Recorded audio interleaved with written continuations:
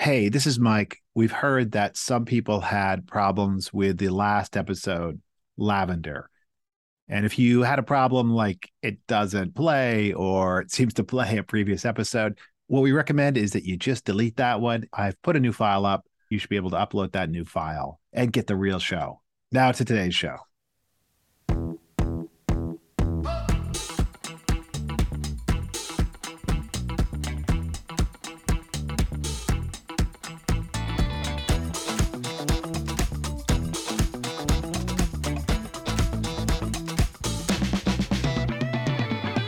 Welcome to Lasso Lessons. I'm Mike Merrill. And I'm Kathy Buckman. And today we're talking about season 2, episode 3 of Ted Lasso, Do the Rightest Thing. This is a reference to one of my favorite 80s films, Do the Right Thing, and I'm sure we'll talk about that. Yeah, one of my all-time favorite films. So season 2, episode 3, Do the Rightest Thing, opens to strains of Alanis Morissette's Hand in My Pocket.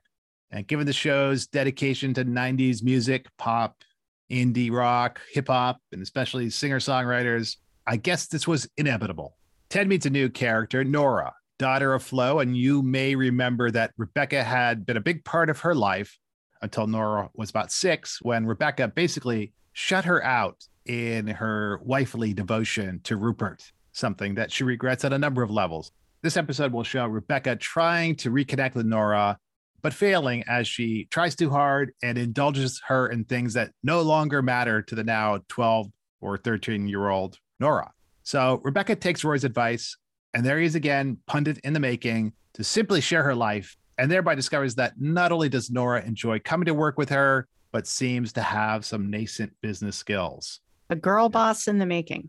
Meanwhile, Jamie has returned to the team, and his reintegration isn't going so well. He has burned a lot of bridges with Nate, Colin, and especially with Sam. And despite some reasonable efforts on his part, the wounds are simply too deep, hands too numerous, and there's no easy way for him to gain the team's forgiveness and trust. And comically, Jan Moss, our Dutch character, says, "I don't even know you and I don't like you." Yeah, I think that there's a bit of an echo with what we as the audience might be feeling. You know, we've sort of said our goodbyes to Jamie as a member of Richmond, and yet here he is. And how do we feel about this? I'm glad he's back. I especially appreciate his interplay with Roy Kent, which we won't see quite here in the locker room, but which will come up. Ted, once again, seems to run into a wall on this, but he actually tries something different. He becomes that guy, Led Tasso, an aggressive, overly critical, even demeaning alter ego. Jamie says that Ted is doing a Dr. Jekyll and Mr. Hyde, and this reference to the classic by Robert Louis Stevenson, in which a mild-mannered scientist unleashes his own dark doppelganger, does seem fitting. Maybe Jamie has read a book once upon a time. It's possible. The echo that I felt when I was watching this scene, it felt very much to me like something that Michael Scott of The Office might have done. It had a Michael Scott flavor to it, I thought. Yes, Michael would indulge himself in some personae that were of questionable taste. Dr. Sharon looks on, and with her characteristic mien of subtle bemusement and more obvious judgment, wonders if this attempt by Ted to make himself the villain so that the team will band together and accept Jamie could ever work. And of course, it does not. With Keeley's help, Sam has obtained a deal with Dubai Air, a fictional airline. When brimming with pride, he shares this news with his family. His father informs him that Dubai Air is owned by Cerithium Oil, a company that pollutes the coast of his homeland, Nigeria, and bribes the country's government to look the other way. Sam wants out of this deal, and Rebecca offers to get him out of the arrangement since she knows the head of Cerithium Oil. But when she calls the company's CEO, he says, of course, he'll let Sam out, but with a big condition. She has to kick Sam off the team. Now, these three threads do come together. These three stories, these A, B, and C lines do come together. Of course they do. This is Ted Lasso. When, with Nora's help, Rebecca drafts an email to the head of Cerithium, making it clear that she will not fire Sam. And this is a nice moment, sort of an inverse version of Key and Peele's Anger Translator sketches, in which Jordan Peele would play Obama speaking in typical measured Obama tones. And Keegan-Michael Key says what The Obama character really means in no uncertain term. Here, Rebecca translates Nora's kind of aggressive language into adult and workplace politeness. I think this is a moment which reveals the ways in which we often do find ourselves crafting very cordial missives when we feel much more determined, annoyed, even aggrieved. Yeah, I agree. We all have written emails in anger that we have had to translate through our own anger filter. I also thought a little bit about British politeness, right? She was turning on the British politeness filter. We know that the British will say things like, that's a very interesting idea, when really what they mean is it's a terrible idea. So felt like an echo of that as well. Yes, and we have discussed this in a prior episode. Sam, meanwhile, decides to cover the Dubai Air logo on his football jersey. When he explains why, the other Nigerian British players follow suit. And then Jamie steps up to do the same. We're on the same team, he says. We have to wear the same kit. When the team marches onto the field at the start of the game, they remove their jackets to reveal that they all have covered up the logo in solidarity with Sam and, we intuit, in league with Jamie. Despite losing the game, to see the team gathered around Nora once again, happily united. And there are a bunch of references in here. We often pick apart those references. I'm going to let most of them lie this time, but there is one I did want to point out, which is early on when Ted, Rebecca, and Flo are speaking. Ted excuses himself from what he finds to be a rather uncomfortable conversation by saying something like, as the man says, let's make today our masterpiece. And the man here is Coach John Wooden. We have spoken about Wooden a couple of times, the importance of John Wooden's pyramid of success, for Ted Lasso's philosophy, for Jason Sudeikis' approach to making art. And even between seasons, I did a little episode just on the second tier of John Wooden's pyramid of success. And if you're interested, you can go listen to that.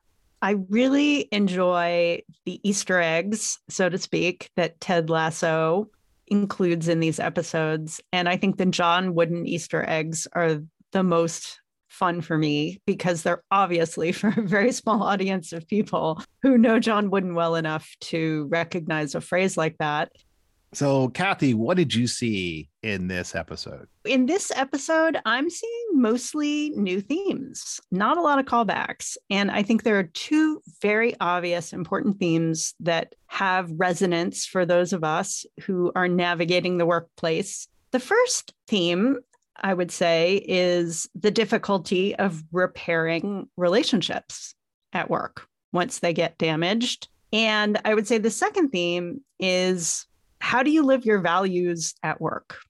What are some of the difficult things that can happen when you try to live your values at work, and why you might want to, despite the difficulty of doing that? So let's talk about that first one, repairing relationships, making amends. Obviously, most of us have not reached Jamie Tart levels of alienation from our coworkers or teammates, but we all have run into issues at time from time where we are having challenges finding that path back to a cordial, collegial working relationship. Jamie is a special case in almost all ways, but as somebody who's done executive coaching for many years now, it's actually one of the reasons why coaches get called into the workplace is because there is somebody who has damaged relationships and needs help figuring out how to repair them. And obviously, if you've damaged relationships by doing what you think is right, it is pretty confusing what it is you're exactly supposed to do to repair them.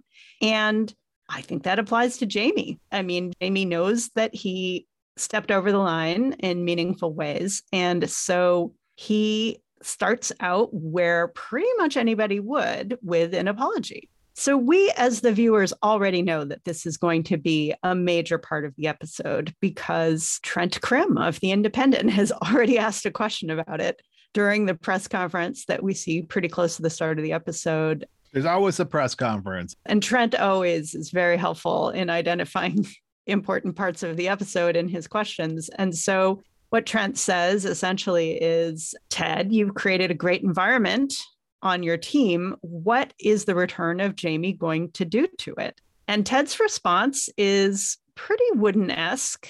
if you think about it. Ted says, Jamie's on a path to being a better man, and I'm just here to help him along that journey. So once again, Ted is putting Jamie's growth and Jamie's journey front and center and dodging to some extent the question of what the return of Jamie might do to the morale of the rest of the team. As you noted in the rundown, this is going to be a hard hill for Jamie to get up to the top of. Just apologizing is not enough.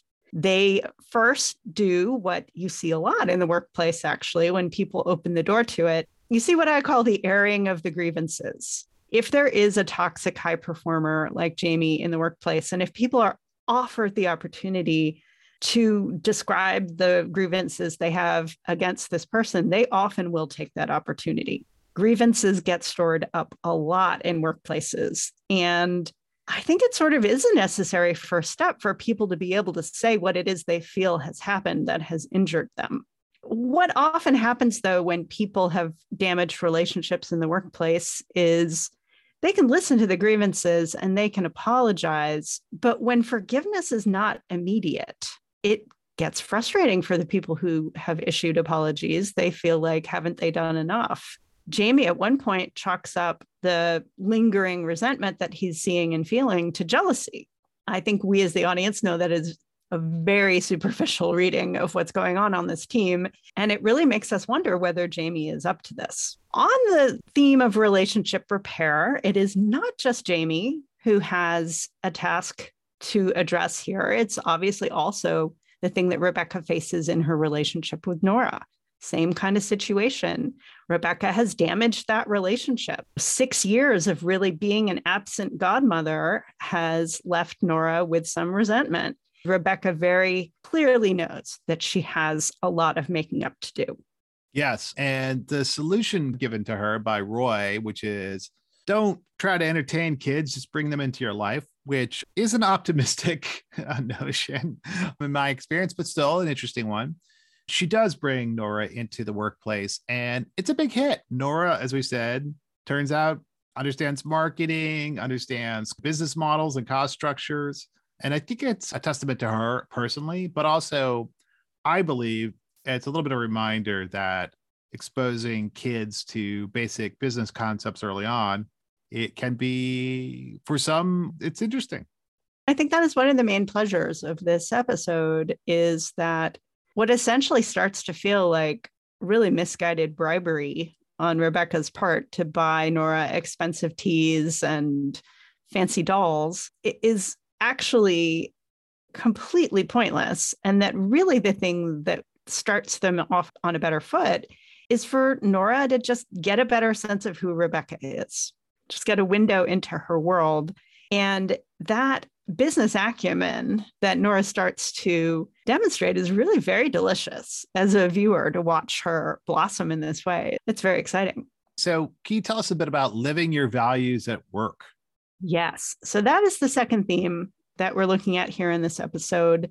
I'm going to say, as a member of Generation X, that I never believed that you could live your values at work. I don't want to speak for a whole generation, but I think there are other people like me who really felt like it was more a choice. You can opt out of the business world and become a teacher or an activist or something like that. And therefore, you were kept pure from the business world. Or you could go into business and then you were a sellout. That sort of was what the choice felt like us back then. The millennials and Generation Z, of course, are leading the way and showing us a more sophisticated answer to this question, which is, I think, a lot of people in the workplace don't feel like they have to check their values at the door. They feel like they can be part of business and also do good in the world. And I think that's the territory that we're going into in this episode. So Sam is an employee, so to speak, of his football club. And he's faced with a choice about whether he's willing to be featured in an ad campaign for a company that's owned by a company whose actions don't reflect his values. And he runs the risk of damaging his own relationships as a result of continuing to represent this particular corporate sponsor. I mean, his dad gives him a pretty serious guilt trip about this. Yeah. And as you noted, being Gen X, we were convinced that working was giving up your values. And that's changed. We know that, often empowered by things like Slack, that inside companies now, younger people, millennials, Gen Z, are in fact saying, no, we want this company to reflect our values. This is a huge change. It did not used to be, to my knowledge, that people who worked inside companies said to their bosses, no, we want this company to reflect our values, not just corporate values, not just investors' values, not just your values, but our values. And there have been some pretty major uprisings at places like Google around various issues. Completely. And it's very powerful and inspiring to hear these stories about people who almost take on activist-like roles within these big companies and lead these efforts to try to help the company do better and be better, which are often successful. I also think that the subplot around the dating app Banter that Keeley is doing some freelance support for is connected to this theme, because the whole idea of Banter is that it's a dating app that's trying to get rid of a lot of the toxic things that happen with dating apps. It's trying to be a more socially responsible version of a type of social media product that has a pretty low reputation. And essentially, it's putting its corporate values forward in the way that it's addressing this particular market. So to me, that felt reinforcing of the idea of values and living them. And I think you see these two themes coming together at the end. Absolutely. I believe that the two themes, on the one hand, the importance of repairing relationships, and on the other hand, the theme of living your values at work, I think the two themes converge in really interesting ways in maybe the back third of this episode. First of all, they converge in a pretty ironic way. When one of the ideas that Jamie lands on for getting the team to like him again is to buy every member of the whole team a PS5. He's missing the point completely. What they want him to do is to live the team's values, to show that he understands the values and to live them. They are not interested in gifts. Much like Rebecca tries to buy the doll for Nora, he's thinking, just opening his wallet is going to be the way to repair these relationships. And it's not, because it's not values driven. I would also say that Ted's transformation into Led Tasso is another really misguided attempt to repair relationships in a non-values driven way. So essentially what Ted is trying to do is stop living his Ted-like values, become the anti-Ted, become the terrible coach, and in so doing, make the team angry at him, manipulate them into directing their anger elsewhere, and make Jamie look better in contrast. I think it's very clear this isn't going to work, because where I think this episode is going is the only way to repair relationships is to connect more deeply with their values, not to stop living them. I just want to point out one thing around this, which is some portions of the Led Tasso seem to me to be either improvised, or Jason Sudeikis is very good at pretending he's improvising. So the "do you want to marry the ball" moments where he just sort of says random things kind of very quickly has a real feel like he's making it up on the spot. As we said, Jason Sudeikis, Brendan Hunt, and others from the creative team met doing improv. And I think we see Jason Sudeikis' improv skills at work, or at least it seems that way. I think that's a good insight. I know that I would almost feel tempted to just say to Jason Sudeikis, okay, improvise this part. So we've seen two examples of where characters fail to repair relationships successfully because they fail to live their values. There is a very good example of essentially the opposite, and that's what happens between Rebecca and Nora. So Rebecca faces the challenge of repairing a relationship with Nora, and her attempts to bribe her by buying her dolls and fancy teas and that kind of thing is not successful. What ultimately ends up making a difference in Rebecca's endeavor here is that she opens up to Nora about who she is, what she does. She welcomes Nora into the workplace and shows her how she operates. And when Rebecca is faced with an important test of her values, by being asked to get rid of Sam and take him off the team, it results in a very important opportunity to repair her relationship with Nora. So Nora, who we know really likes Sam is her favorite player, believes that this is a ridiculous request. And Nora offers advice to Rebecca on how to push back against this request. Nora says, sometimes you have to do the right thing, even if it hurts you. Rebecca takes this advice to heart. By accepting Nora's influence, letting her be wise, letting her influence Rebecca's own decision-making, and most importantly, by taking her counsel to live her values, Rebecca is able to successfully put the relationship back on good footing. Do we see a similar dynamic in Jamie's case? Absolutely. All of Jamie's efforts to repair relationships with his teammates were not driven by values. They were driven pretty superficially. But Jamie finally gets it. When Sam covers the logo on his uniform, Jamie steps up. And Jamie understands that this is a test of his ability to show his values. In fact, he even inspires the rest of the team to reinforce Sam's values and to stand with the other Nigerian British players and thereby show their unity as a team. And it is this and only this that repairs the relationship between Jamie and the team. And I think this speaks to the title of this episode, Do the Rightest Thing. Now, people are seeking to do the right thing throughout this whole episode, but importantly, Do the Right Thing is at its core about a protest by people in Brooklyn against what they saw as racism, both in terms of a wall of photographs on a local pizzeria and also police brutality against a member of the community. And they act strongly against that, but it's from, if you will, the street. It's a protest from below against institutions. This is different in my mind. This is internal to a company. This is inside a company. There's some continuities here, but there's also some differences. Yeah, I agree. I think that oftentimes we think that when we're inside of institutions, we have to live the institution. I think people do feel powerless to some extent to live their own values within big institutions. But as we've said, you don't have to be, but it takes the same kind of courage. Whether you are standing up both within or outside of an institution, that's why the phrase is do the right thing. It's not do the easy thing, do the obvious thing, it's do the right thing. And that can come with consequences. But I think what we see in this episode, it also comes with some immediate upsides, including deepening relationships with others around you.